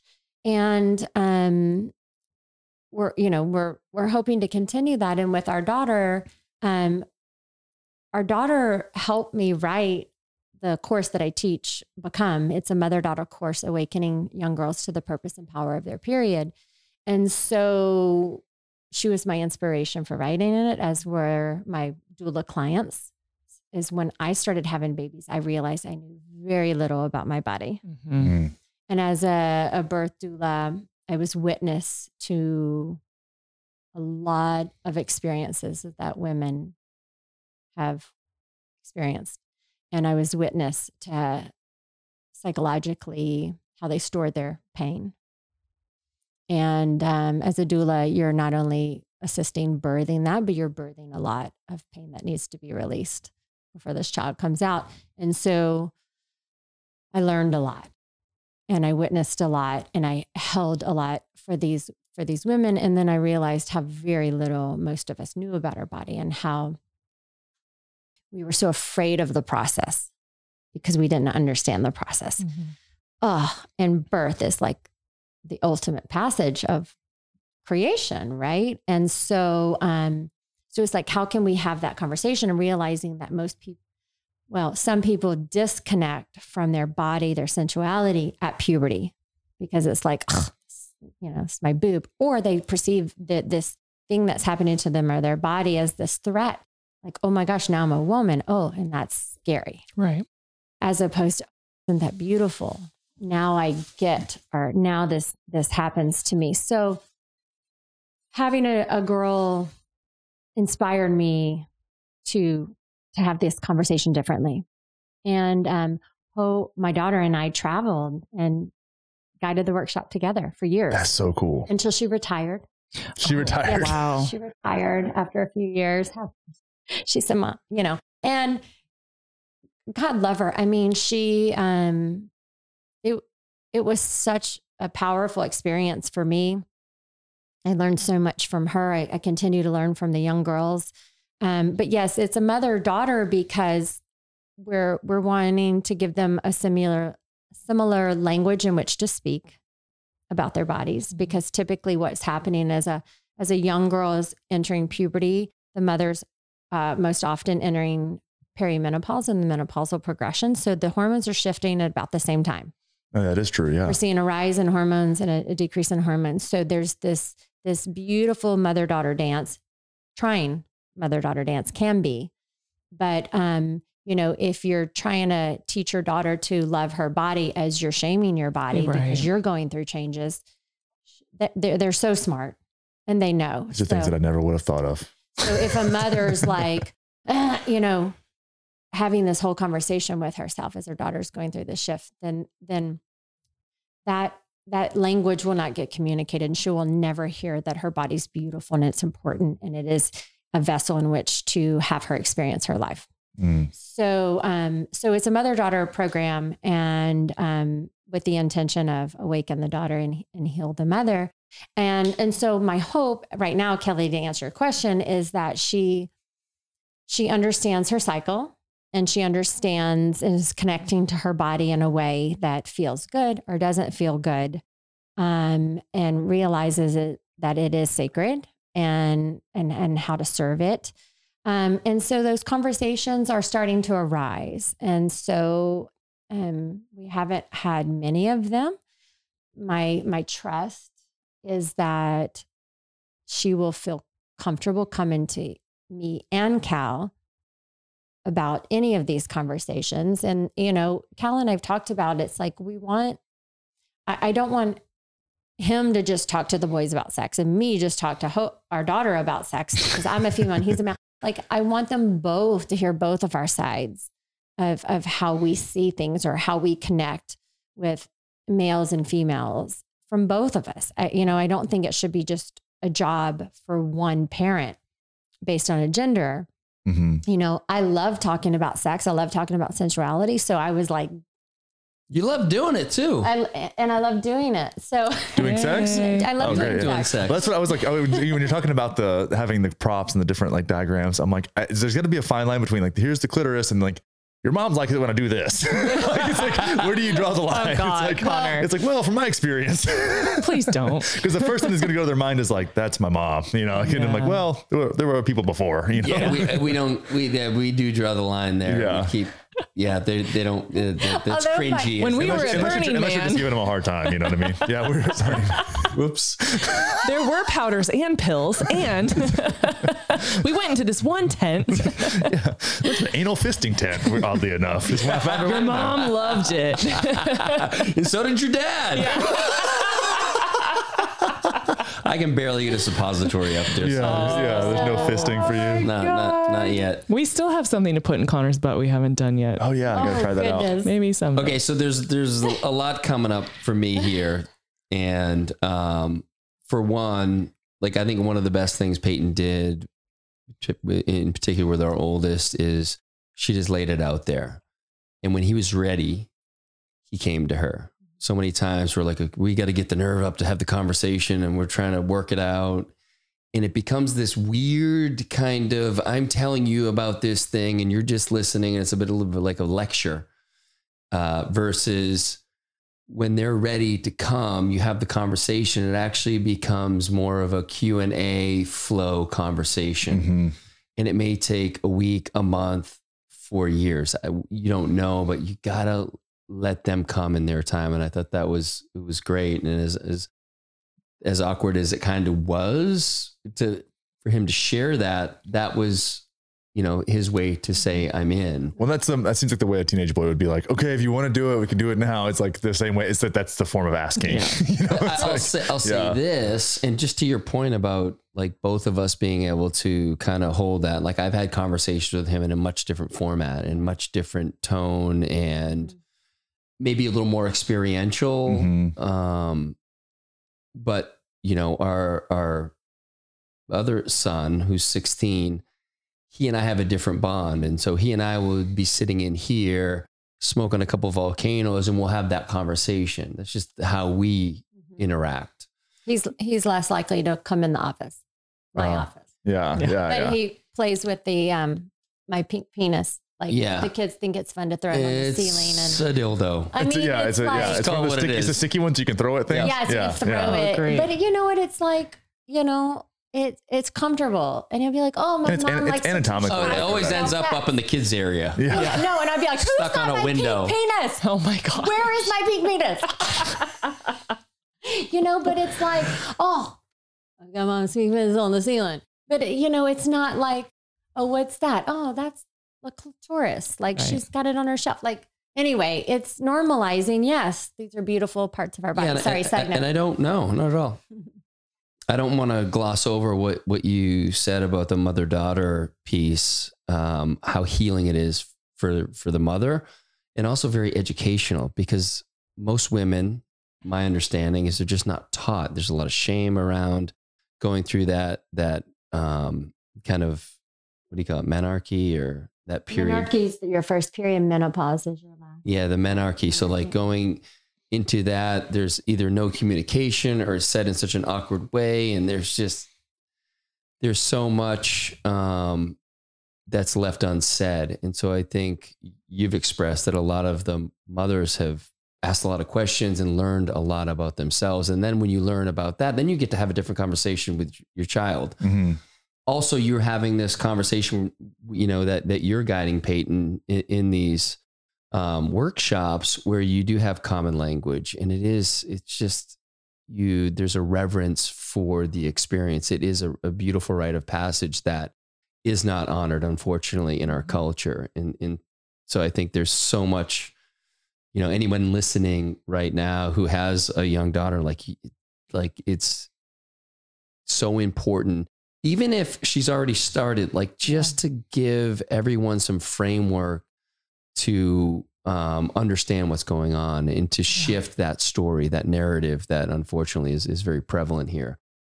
But for dads out there, Peyton's written an ebook that is a tremendous resource for guys like me who have daughters. And, fortunately in this house, it's honored for me to be a part of the conversation. And a lot of houses, it's not, because they don't know any better. Yeah. It's like, this is my role. I'm the one who has the period, so I'll talk to our daughter. No, it's true. It's true. And a lot of dads feel left out or don't know what to do. Or it's like, can I still touch her? Like, is that awkward?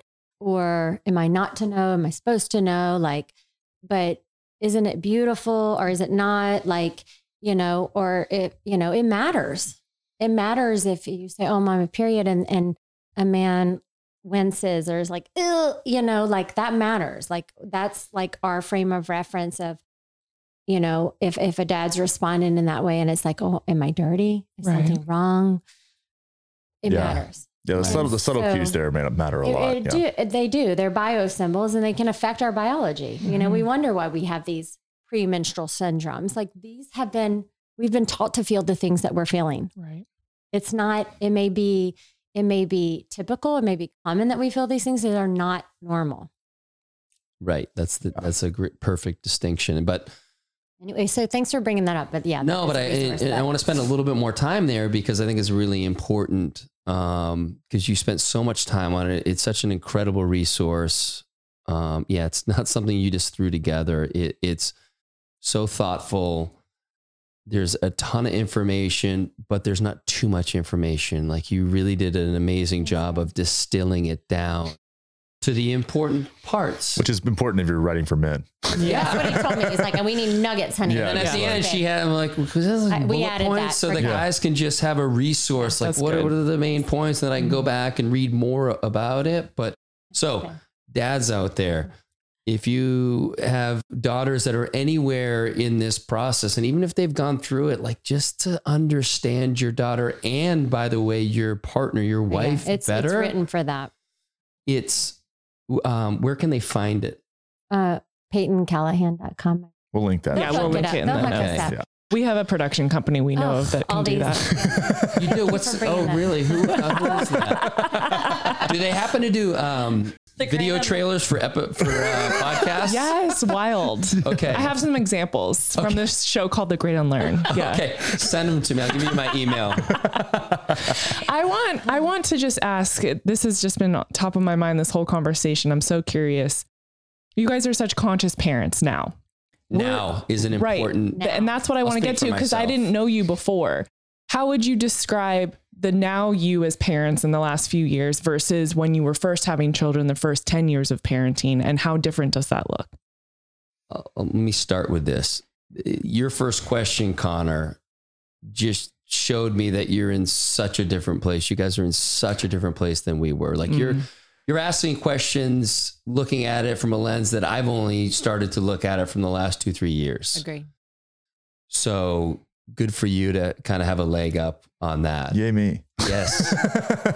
Got you, buddy. You know, so a lot of the early years were unconscious for me. Like I was there, but not there, and doing the things, but not doing the things. And it wasn't until, honestly, it was probably that moment that I saw them as their individual souls. And I was doing my own work and starting to really understand everybody being on their journey and having their own experiences. I talk about it all the time on my podcast. Like you have to, don't just take my word for it. Go have your own experience and then have your own truth with it. It's like, it's like, obviously I've got to extend this to the people I love the most, these kids.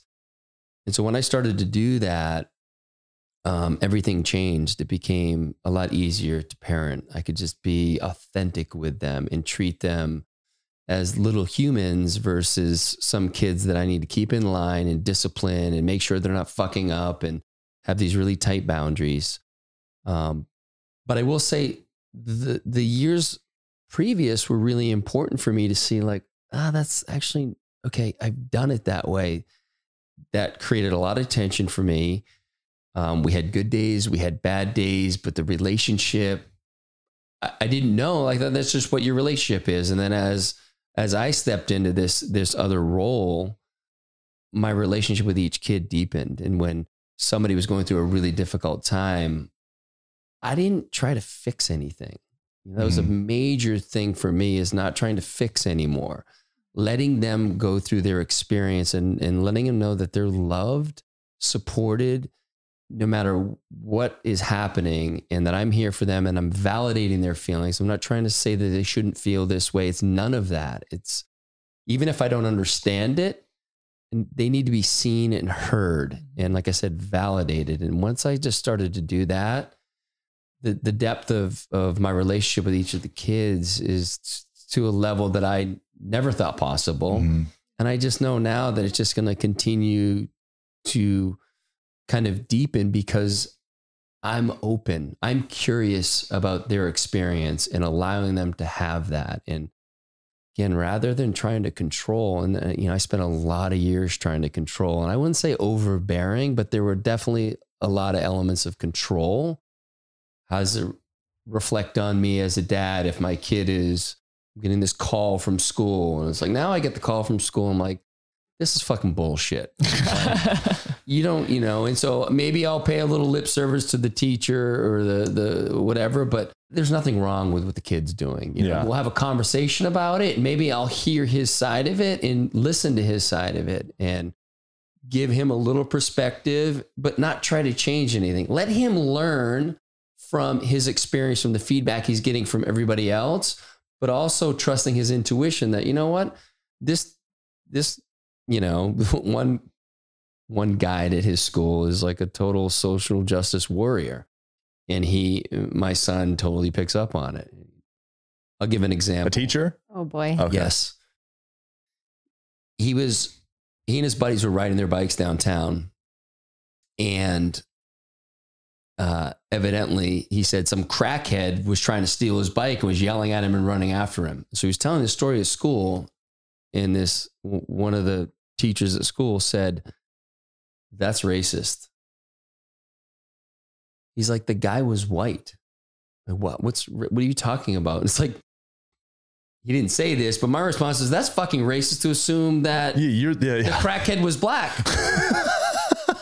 Yeah, that's true. My son is his intuition's right. Like I wasn't saying anything wrong. Like this guy who seemed like he was on crack. I don't know if he was on crack. Excuse me, he was a meth head. My bad. Yeah. And now we're talking about the white poor people drug. You know what I mean? It's like he's a 16-year-old kid who's just like, this guy was acting crazy on drugs. I just called him a crackhead. Yeah.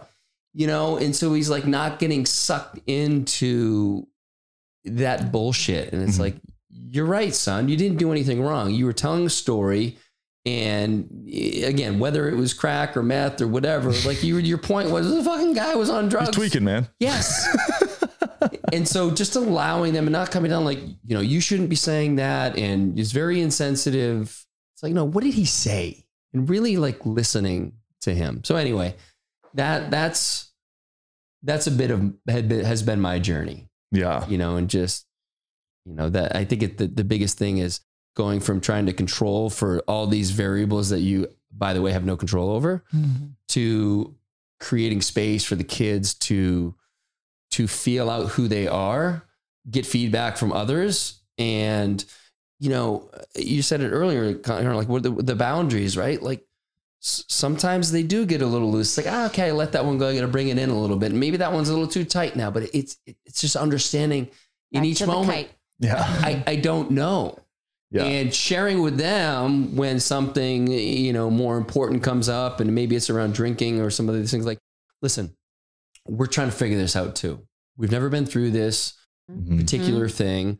So we're trying to understand where you're coming from, but you got to understand where we're coming from. And these are the things that maybe concern us. And if we get riled up, you know, going back to them and saying, listen, I apologize for how I acted. I was just scared. Yeah. Starting to get to Owning like that.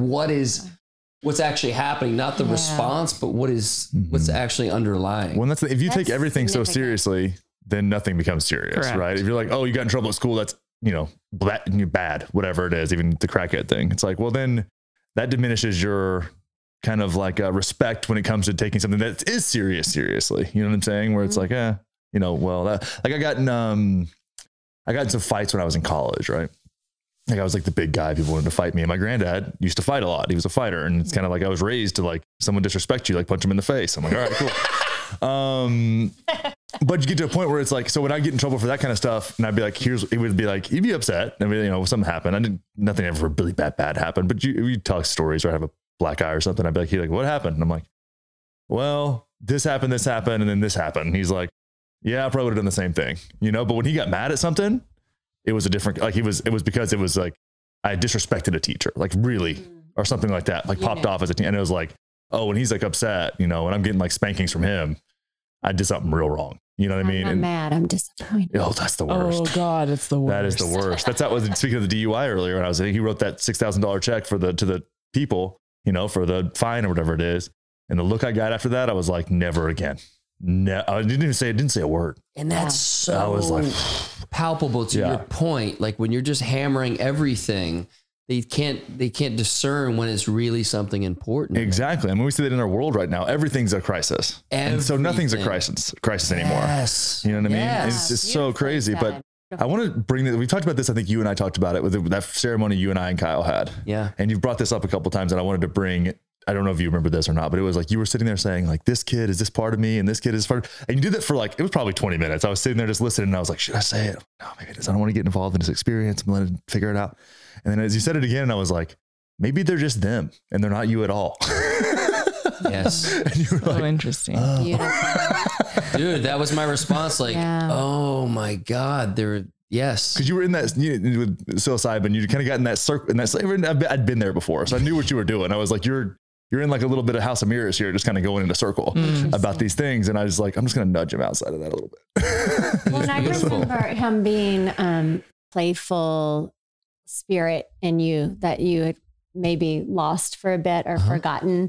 And I remember you describing like how like he was like crunched down and just like being so playful. Yeah, we were and, like right outside awakening there. that and you and how you needed that to integrate that back in your life and not.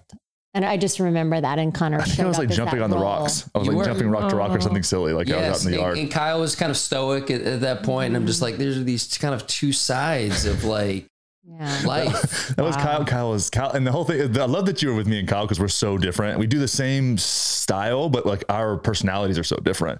So Kyle's in this, kept saying, all is forgiven. All is forgiven. And I'm just like giggling the whole time. And we're going to have fun. I was like, is it really though? This is important. I was like, who needs to forgive anybody for anything? That's silly. Who's judging? Who said it's bad? Yeah, I'm not sorry.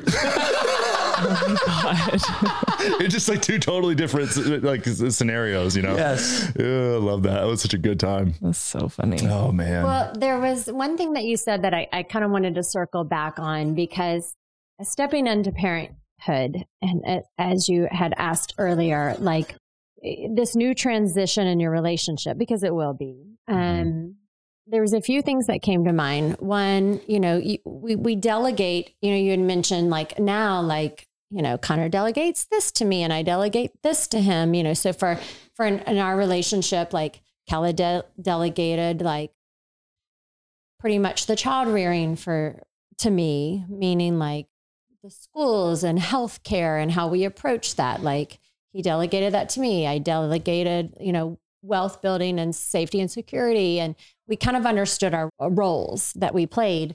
However, like fast forward a few years, those roles change. Mm-hmm.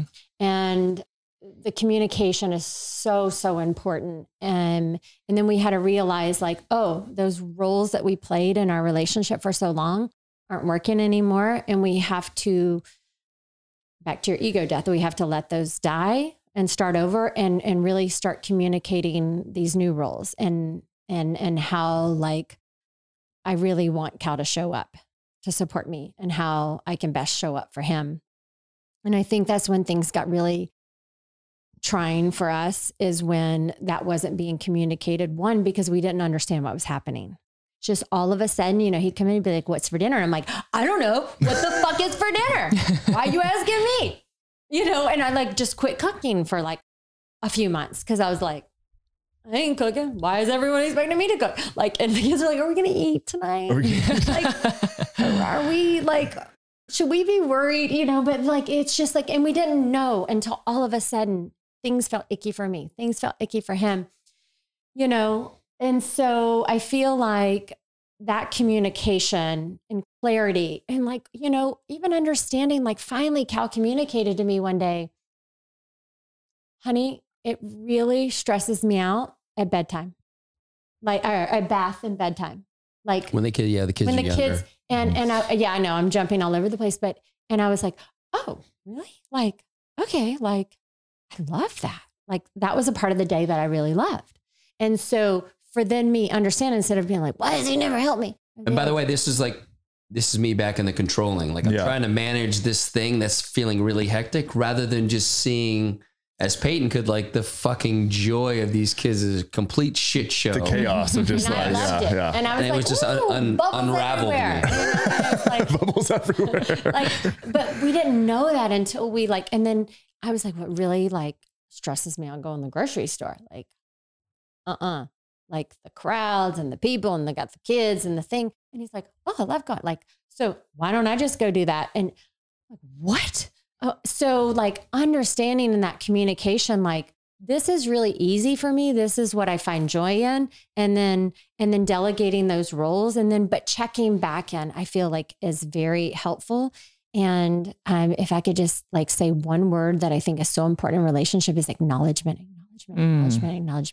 Acknowledging what you're going through, trying to create new life and receive new life in your body, acknowledging the fear of what is it going to be like supporting my family and having a child, acknowledging all the things that you're going through along the way, forever, acknowledging the new versions of yourself, your new body as it continues to evolve and change. Like, if that would be my one piece of advice, acknowledging the changes each one of us makes. So just to circle back on that original question, it's a journey, it's a ride, it's that roller coaster, and it can be beautiful sharing it with that person. And it's heavy and light. It's all the things, it's all the seasons. And if you can just enjoy and acknowledge and feel the things together along the way, can be a beautiful, beautiful journey in life. And we're still trying to figure this shit out. Yeah. But of the 22 years, that would be my one piece of feedback, I guess. Yeah. And for me, it's, I think the hardest thing for me is to actually say what I need. And I actually don't know if I've really ever done it and said, this is actually what I need from you. For whatever reason, it's like, I've got it. I whether it's showing that I can be, self-sufficient and, manage my part of the house here and take care of that. But I think because I've never asked for that, it's something that's just come to me recently. There are things that Peyton just doesn't know about me and what I do in my daily life. I'm like in this office doing many different things, and how is she to know if I don't share, like, this is what I'm doing? And actually, I need you to fill in the blank. I need you to acknowledge that, like, I'm working on this and this and this and this while working on these three things and doing that. Like, there's a lot that just goes unsaid, and I think that's my work to do, is to start to share, this is what I need. Cause I don't want to be needy. I don't want to, I have a hard time with receiving. And I know that is really my work. It's easy for me to give, but it's more difficult for me to say, I need help or I need support. So yeah, like that's like communicating that piece. Yeah, in your out loud voice. I think yes. In your out loud voice. I like that. Because I have a lot of conversations in my head. Same girl. Like, didn't you hear me in the ether? Didn't you hear me? But our pattern. In the facial expression? Yeah. How did you miss that Literally, I have that thought every day. Yeah. But our pattern literally out loud is, she finally gets kind of fed up enough and she comes and expresses her needs. And then I'm sitting there, listening and never saying, well, actually, this is what I need. I'm just like trying to fucking, handle the hail of all this stuff that I feel like I'm not showing up for. And I think that's been one thing I've been working on, is giving myself grace in those moments and not going back into the story like, dude, you fucking can't get this right. Yeah. You've done all this work and here you're still fucking up. And that's like bringing all this history to the present day, which isn't actually true. It's that, oh, here are some areas that she needs your attention and tending to.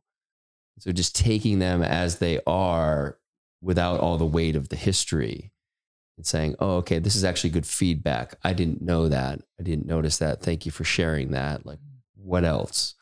What else is there? And just like being able to, that's like step one, is to, kind of give myself a break on that. And then getting really clear on what my needs are.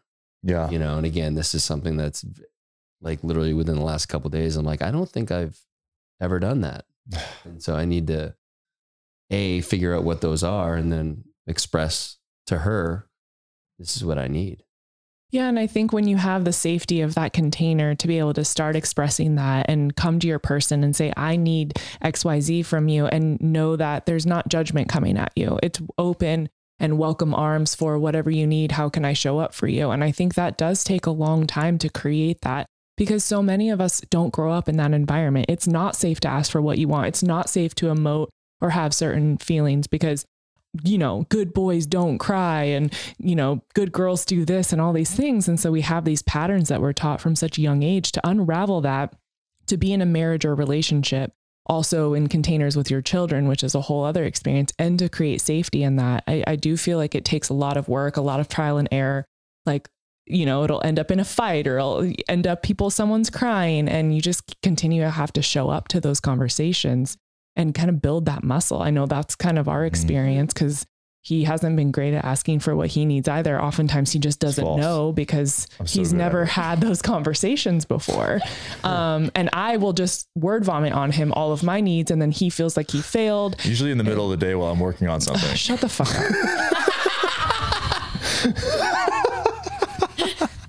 I have emotions with poor timing, okay? They have a mind of their own. But yeah, I agree. It's like we're going through that too right now as well. It's just, it's so interesting. I do feel like it's a lifelong journey of continuing to meet each other. What do you need in this new chapter? Yeah. Who are you in this chapter? What the fuck am I supposed to do with it? You know, it's really interesting. It's good stuff, man. Yeah, Kelly, whenever I moved my office outside the house, Oh, shush. Oh, she was always like, in the old house, she was like, you always interrupt me during I'm working. And I was like, all right, cool. And then we moved to the new house and my office is like 100 yards away from the house, or 50 yards away from the house. And then one day she walked in and I was like, who interrupts who now? Who is that? What is this? What is this? What is this lie? These lies that I was told. I was shamed for interrupting you during the day. And here I am.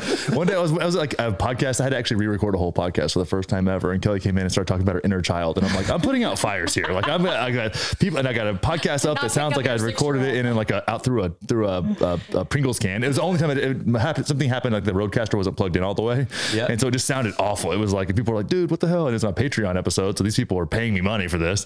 And I'm like, shit, I had to redo the whole thing. And she comes in, it's like, I had this great talk in my inner child this. And I was like, I just got a new therapist and she was helping me understand my inner child in our intro call. And I was so excited because I really need a new therapist because I need some help. And I come in to share it with him and he was not available. Yeah, I was like in two monitors, like trying to figure out what's going on, trying to fix it. And I was looking up and I'm like, is anything about right now look like it's the time for this conversation? Okay, but I would just like to say that he interrupts my mornings. I interrupt the middle of his day. I like my quiet mornings with my coffee and like my music and doing my thing. And he comes in guns ablaze and ready for the day. Let's look at this property. Let's buy this crypto blob. And I'm just like, oh my God, I'm not available. And then I come in the middle of the day. The markets are opening, dude. I'm trying to see what's going on with it. How my day's going to be. It's like, you can't be taking time off when the markets are just opening. Cannot. So it goes Money both never ways. sleeps. Crypto market's open 24/7, dog. Like, I got to see what's going on here. So that's where we are. Oh my gosh. Relatable. Yeah, that It's good resonates. times, but this has been fun, guys. Oh Jesus my God. Christ. I know So it could be much. 10 more hours. Yeah, I love we'll you do it. guys We'll do so it much. again. And you know what? How exciting for you guys. Like, Thanks. and yeah, and we're I'm just stoked. excited to do life with you. Kelly thinks we're having Thank you twins, for that so opportunity. Woo. Let's Well, go. yeah, you know, we'll see. I've got some empty arms. Great. Oh, good. We need Mama Peyton real bad. I'm in. Oh my gosh. Thank you both so much. Love we you love both you. so much. Love you guys. Thanks for having us. Congratulations. Thanks so much.